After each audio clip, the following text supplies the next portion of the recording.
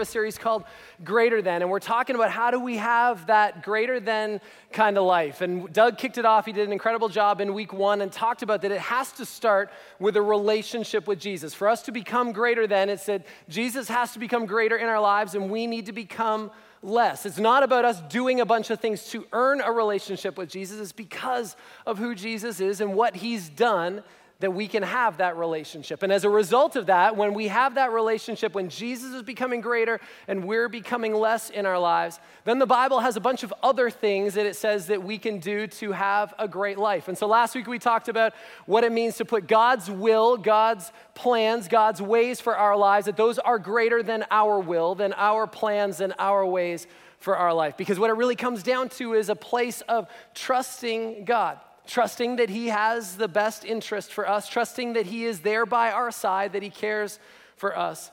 I want to thank the people who emailed me pictures of their cats last week. That was fantastic. I wanted you to know a couple things. One, you didn't convince me, and the second is I'm praying for your salvation. And so I'm just kidding, mostly. And so, but today we're going to take a look at another set of passages that really show us what God's view, God's definition of what it means to have a great life is. Now, a few weeks ago, Ty and I were in Atlanta. He was playing a baseball tournament down in Atlanta, and it was over the course of a weekend that we were there. And so we decided he had an afternoon game on the Sunday, so we said, let's go to church in the morning, and then we'll go to your game afterwards. And so we went, and I heard Andy Stanley share this story, and he was talking about a few years ago that he was sitting at an intersection. If you've ever been in Atlanta, if you've ever driven in the traffic and the chaos of Atlanta, you know how crazy and how dangerous it is. And some of their intersections are huge. It's like 18 lanes this way and 18 this way. It's massive amounts of traffic that are going through. And so he was sitting at a light and he was stopped and he was looking across the intersection and he noticed a car that was also stopped there and it had some white smoke that was coming out from underneath it. But there was a little bit of a breeze, and so it was kind of blowing the smoke away. And the driver, she was kind of leaning forward on her steering wheel, and she was looking up at the stoplights. She was waiting for the light to change, and she had no idea that there was anything going on with her car.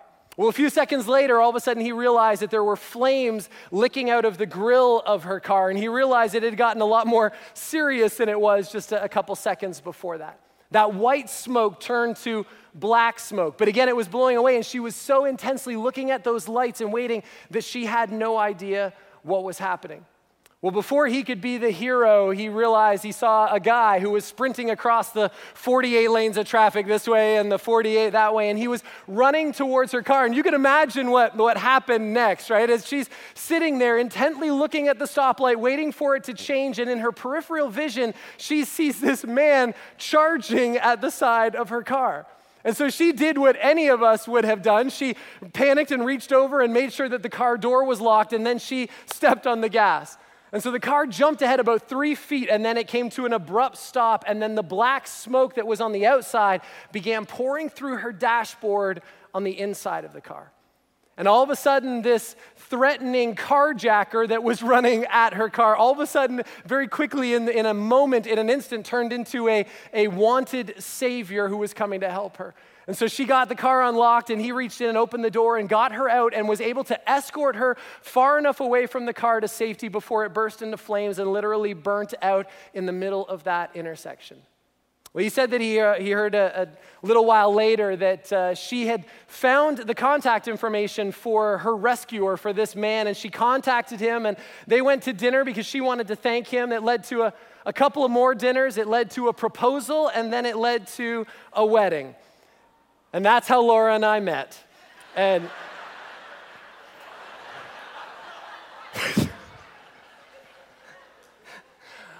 I did not know that was going to happen.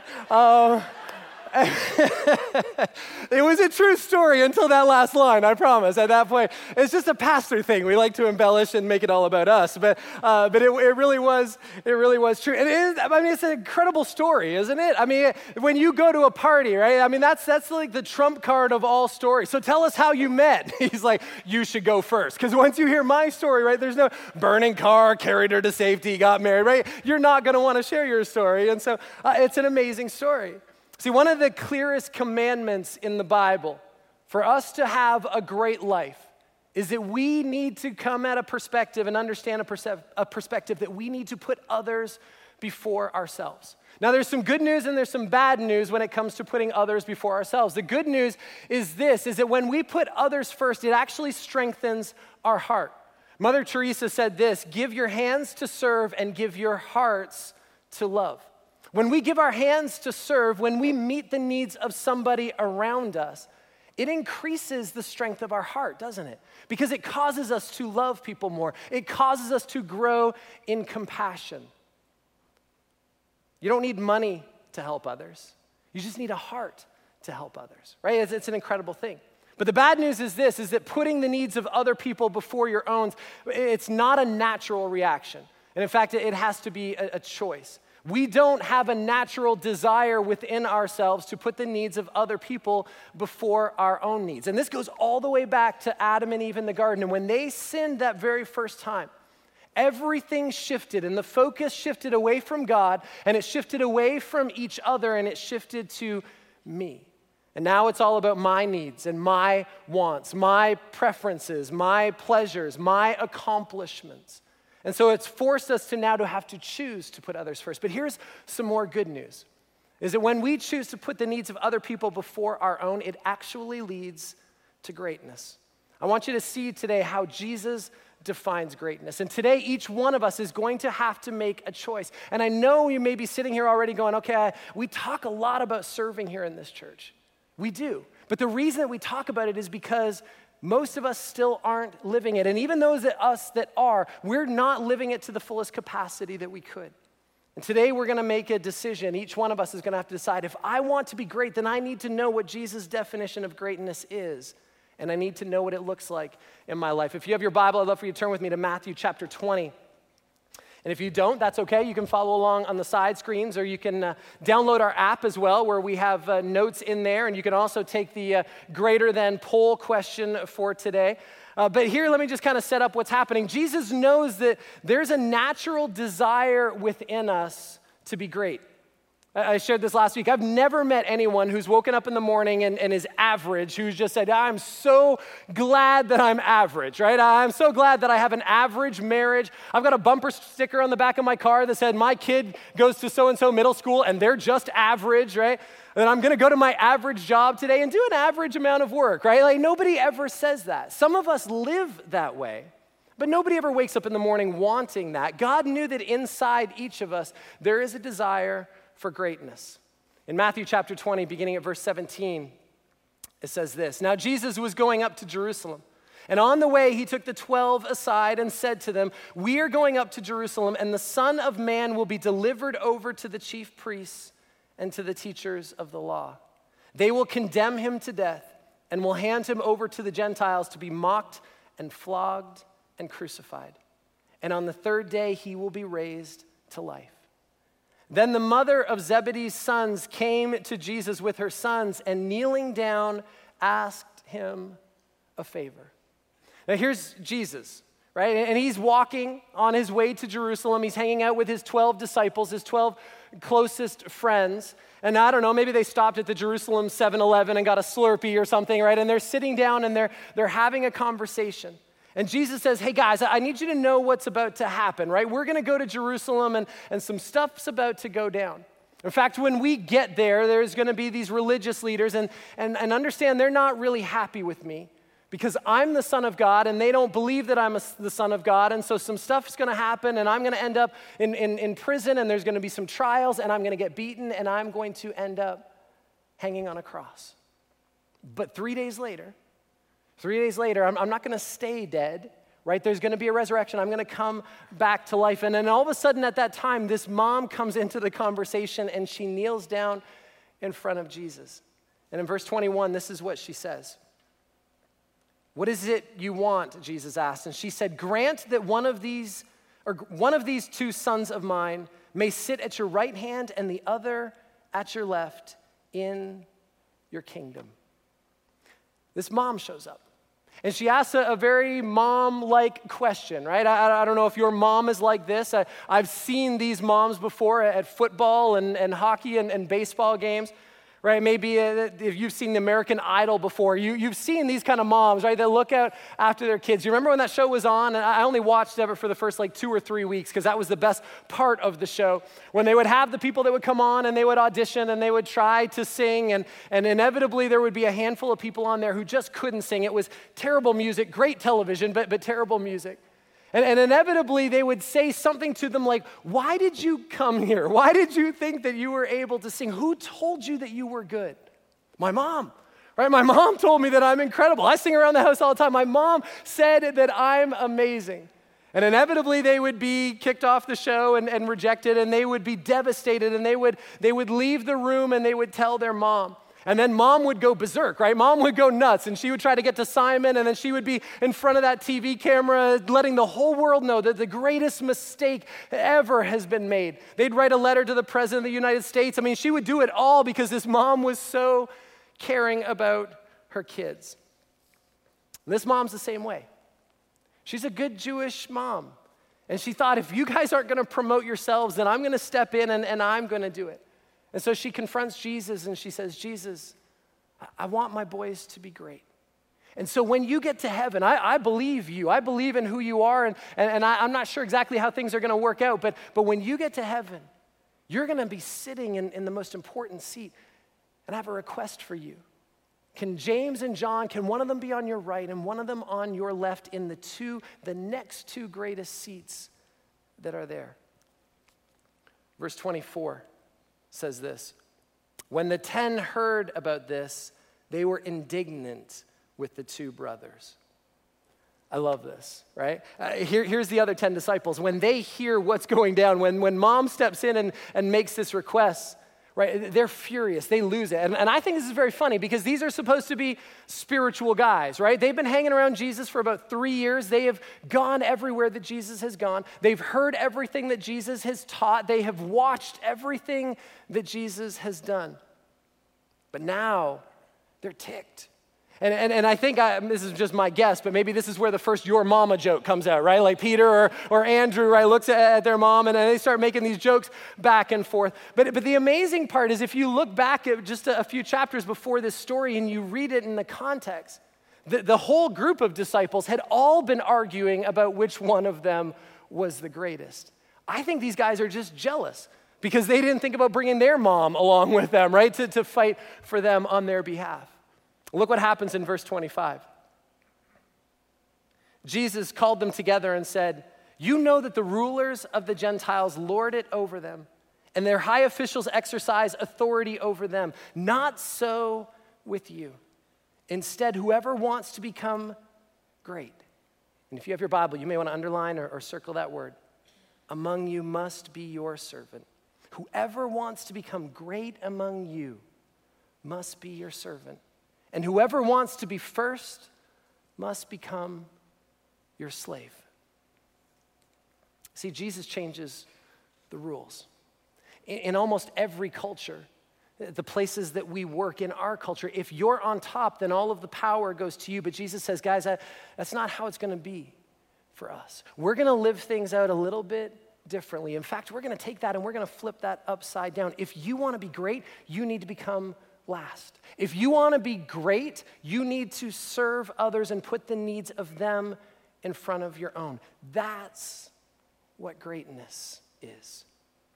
And Jesus goes on to explain his purpose in verse 28. He said, just as the Son of Man did not come to be served, but to serve and to give his life as a ransom for many. And Jesus and the 12 disciples, they leave 7-Eleven and they begin to make their way back to Jerusalem. And here's what it says in verse 29. As Jesus and his disciples were leaving Jericho, a large crowd followed him. 2 blind men were sitting by the roadside, and when they heard that Jesus was going by, they shouted, Lord, Son of David, have mercy on us. And the crowd rebuked them and told them to be quiet. But they shouted all the louder, Lord, Son of David, have mercy on us. And Jesus stopped, and he called them. He said, what do you want for me to do? He asked. Lord, they answered, we want our sight. And Jesus had compassion on them, and he touched their eyes, and immediately they received their sight and followed him. Here's Jesus, walking with his 12 friends. He's just changed the rules of everything, right? And he's told them what's about to happen to him, and then he gives them this new definition of greatness for their lives. The Bible tells us that wherever Jesus goes, there's a crowd of people that are gathered around him. Maybe they don't all believe in what Jesus is saying, but they want to hear, they want to see. There's something about Jesus. Even people who aren't like Jesus liked Jesus. And in that crowd, as they pass by, there's two blind men. And they hear that Jesus is coming, and they've heard of what Jesus has done, and they call out to him. And it says that the crowd, as they're walking by, they're telling them, just be quiet. Stop, don't bother him, right? Don't bother him with your needs. Just let him be. But look at what Jesus does. He puts into practice the things that he had just said to his followers. I mean, Jesus is the biggest thing around. But he's not too big. He's not too busy to recognize that somebody needs him. And he stops and he goes over and he heals them. This is so important for us to understand, right? So important for us to catch. Here's this mom who wants her sons to be great. The disciples, they're offended by this whole conversation of greatness. Jesus redefines what greatness is as serving other people. And then he says, I came not to be served, but I came to serve. I came to die in your place so that you can live forever. Me, perfection, so that your sin and your shame could be taken away and you could experience that perfection. My life for your forgiveness. And Jesus models what he has been talking about for these guys. And with that as the backdrop, I want to show you what it looks like to serve others, what it means to be a servant, what this kind of life looks like in a practical way. You see, the word servant, it's mentioned hundreds of times in the Bible. And in the New Testament, it's mentioned a lot. There's actually 7 different Greek words in the New Testament for our one word for servant. Very much like our one word for love. In the Greek, there are several words with different definitions and different levels and descriptions of love. The same is true for the word servant. I'm not going to give you all 7, but I do want to look at 3 today. Here's the first one. The first is the word doulos. And what it means is a bondservant. In Mark chapter 9, Jesus said this, sitting down, he called the 12 and said, anyone who wants to be first must be the very last and the servant of all. See, some translations, and depending on what your Bible is, it may even say and use the word slave. But I think a better word would actually be an employee. See, a servant in the first century culture, they often became a servant because they were going to pay off a debt. They had borrowed some money, and then basically they would work it off as an employee of the lender who had given them that money. But the amazing part with God is he's just so cool, and he thinks of all of these things. He actually had established way back in the Old Testament as part of their culture this thing called Jubilee. And every 7 years, every slave or employee would be set free, and they would be debt-free. But God thought of more than just that.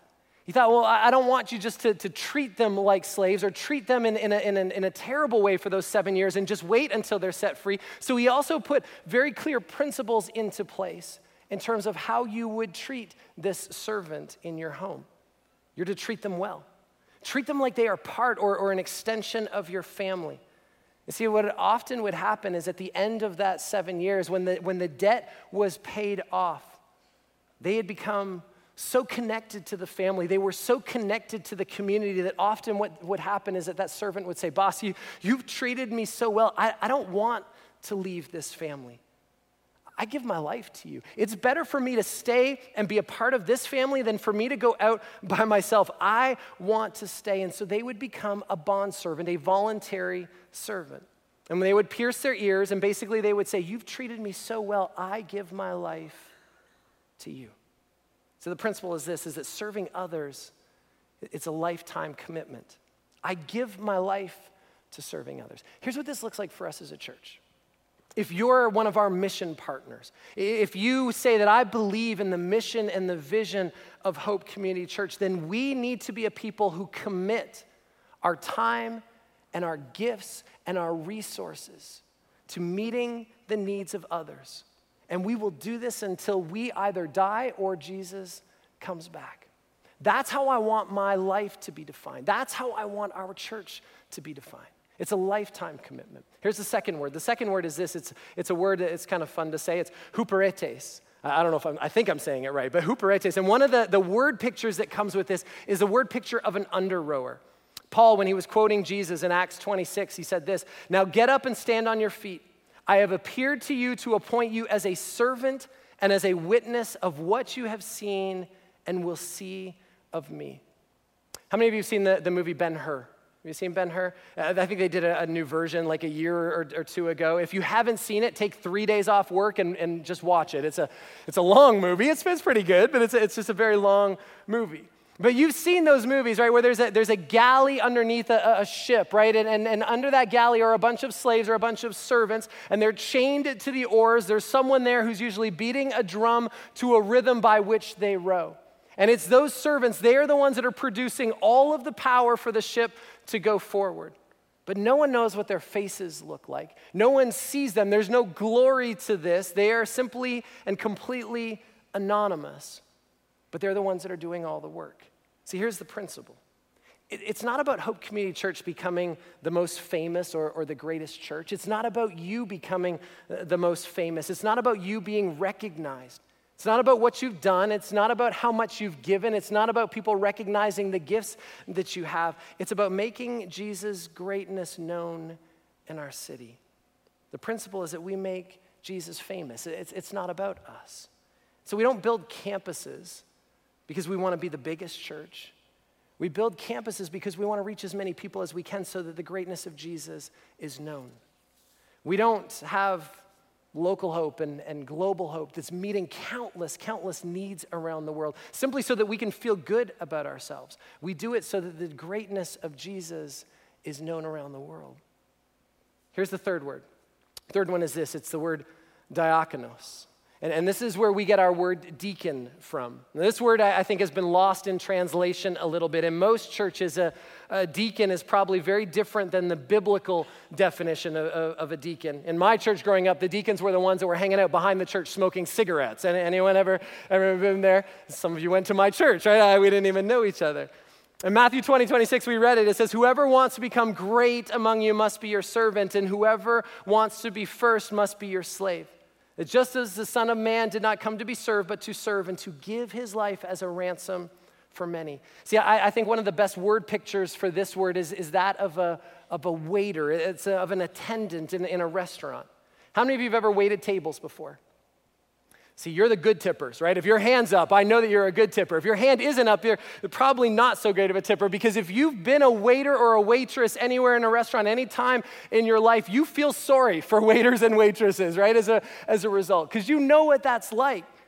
I worked in a Chinese food restaurant for several years in high school and into college. In fact, Laura got a job there, and she worked with me on weekends when I was in college when I came back home just so we could spend some more time together. And there was this one time where I leaned over a table and I was placing a glass of ice water on the table. I had a tray of ice water as well. It was the first glass that I put down to spread around, and I leaned a little bit too far. And the tray tipped a little bit, and the first glass kind of started to lean over, and it fell. And it hit the other glasses, and they started to fall, right? It was like bowling pins as these glasses started to topple over, and then ice water, like Niagara Falls, rolled over the edge of that tray and straight down the back of the little girl that was sitting underneath the tray. It was a good job, but I didn't mind leaving it.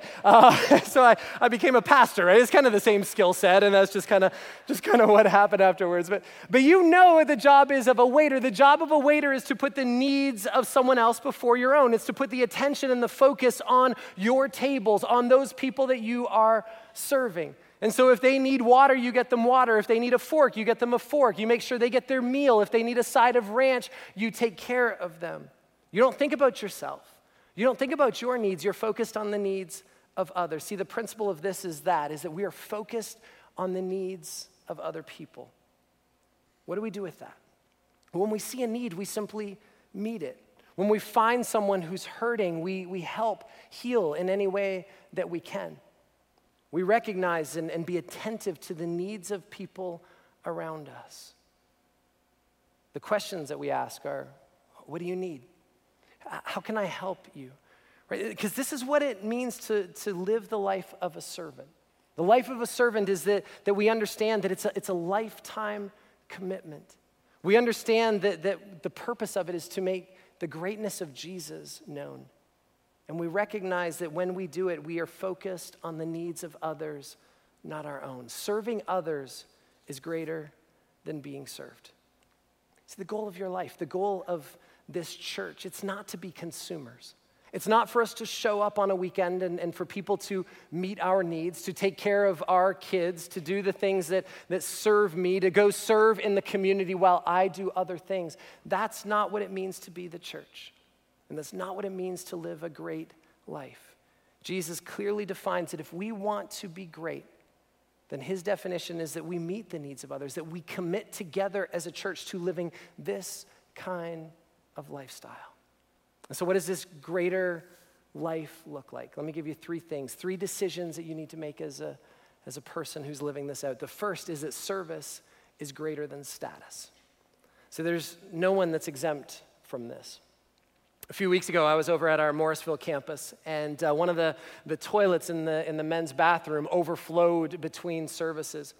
And the first two that were in there to clean it up was Doug Stride, our campus pastor at Morrisville, and Micah McDonald, our area pastor at Morrisville. I mean, these guys are pretty big deals, right? And yet they were the first two that were in there cleaning up this mess that was happening in the bathroom. I was so proud of them as I stood next to them supervising what was happening. Until someone handed me a mop so that I could jump in and help them, right?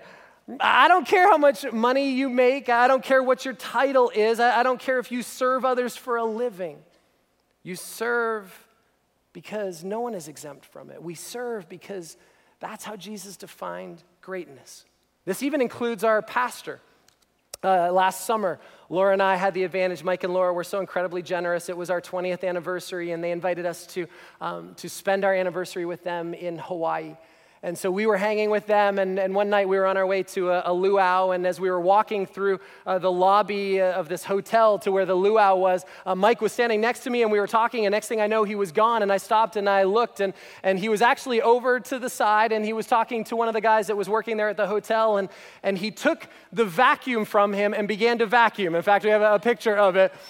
And that was Mike, right? And he's literally standing there and he's vacuuming the carpet in the lobby of this hotel while he's on vacation. If you look at it just for a second, can we just put it back up? Sorry, just for one quick second. I'm not sure what's happening. I think that the guy there, he was so uncomfortable that he's either just still trying to help and so he's holding the cord, or he's teaching Mike how to vacuum. I'm not sure. I don't think it's the second one, though. I love my job and I want to keep it. And so I'm pretty sure he was just not sure what to do with it. See, the first decision that we always have to make is that we decide that service is greater than status. What does this do for us? What it does is it actually removes selfishness from our lives, because there's a natural gravitational pull for us to be selfish. But Jesus came along and he said, guys, there's a different standard. We're going to live differently in my kingdom. Philippians 2 says this: do nothing out of selfish ambition or vain conceit. Rather, in humility, value others above yourself. See, the best thing that we can do is refocus our lives to value everybody above ourselves. If we all did this, things like Charlottesville, those things don't happen when we recognize and when we value people the way God values people, and we put the needs of others before the needs of ourselves. See, it's not a self-esteem thing. It's not about thinking less of yourself. It's about thinking of yourself less. Not looking to your own interests, but each of you to the interests of others. Second is that character is greater than comfort. See, God is determined to grow us up, and it's not easy. Character development is not an easy thing. In fact, it's a very difficult and sometimes a painful thing. I've met with people for counseling, and as we're meeting, they fight to justify their sin. They try to justify the bad decisions they've made in their lives by saying, God just wants me to be happy. No, he doesn't. Right? It's not that God doesn't want you to be happy, but God's not as concerned about your happiness as he is your holiness. If I were to ask Ty, dude, what would make you happy? I can guarantee in just 2 weeks, right, it's going to be, Dad, if you just let me sleep in and skip school, right, that would make me happy. Oh, of course, son, yeah, why don't you do those things? No, get your rear out of bed, right? I want you to make your bed. I want you to get to school. I want you to be on time, and I want you to get straight A's, right? Because I am more concerned with your character than I am with your comfort. I know it sounds obvious, but the reality is most of us don't live this way. We pursue comfort, but God wants to develop our character. In Luke chapter 10, in the message, there's a story that Jesus tells, and it says this, that there was once a man traveling from Jerusalem to Jericho. And on the way, he was attacked by robbers. They took his clothes, beat him up, and went off, leaving him half dead. Luckily, a priest was on his way down the same road, but when he saw him, he angled across to the other side. Then a Levite, religious man, showed up, but he also avoided the injured man. A Samaritan traveling the road came on him. And when he saw the man's condition, his heart went out to him. He gave him first aid, disinfecting and bandaging his wounds. And then he lifted him onto his donkey, led him to an inn, and made him comfortable. In the morning, he took out 2 silver coins and gave them to the innkeeper, saying, "Take good care of him. If it costs any more, put it on my bill. I will pay it when I come back." What do you think, Jesus said? Which of these 3 became a neighbor to the man attacked by robbers? The one who treated him kindly, the religion scholar responded. And Jesus said, "Then start serving in Kid City next weekend." No, he didn't, but he said, go and do the same. I read Dr. King's response to this message. He said this: the priest and the Levite, they asked the wrong question. See, what they asked is, if I stop to help this man, then what will happen to me? That's an attitude that we just can't afford to have, because even if you ask that question and even if you answer it correctly, it won't be the right answer. Instead, the question that we need to ask, the right question, is, if I don't stop to help this man, then what will happen to him? See, we can't sit in any of our campuses right now and just not know that within 10 minutes, in any direction of any of them, that there are people with tremendous needs. At the Raleigh campus, just half a mile up the street, is a hotel that's been known to have links to the sex trafficking industry. So we can't close our eyes and drive by those needs. We can't say amen and then go out for dinner or for lunch and drive past people who have needs in their lives. We have to do something about it. And it starts by us seeing those needs. When I was in student ministry years ago, we used to take students on mission trips to Mexico. And I remember the very first time that I took students to Mexico, we had some of them in the back. Some had been before, some hadn't, and I had never been. And so we were driving down through California and past San Diego, and so I knew we were close, and I was expecting a big sign, "Welcome to Mexico," right? And so that I would know. And so they kept asking, "Donnie, are we there yet? Are we there yet?" And I said, I don't think we're there. "Oh, yeah, we're there. We're there." Right, all of a sudden, it just changed, right? We kind of passed through this little gate, and next thing we knew, like, you could just tell that we were in Mexico. You could see a difference. We've taken students to Mexico and to India and to Argentina.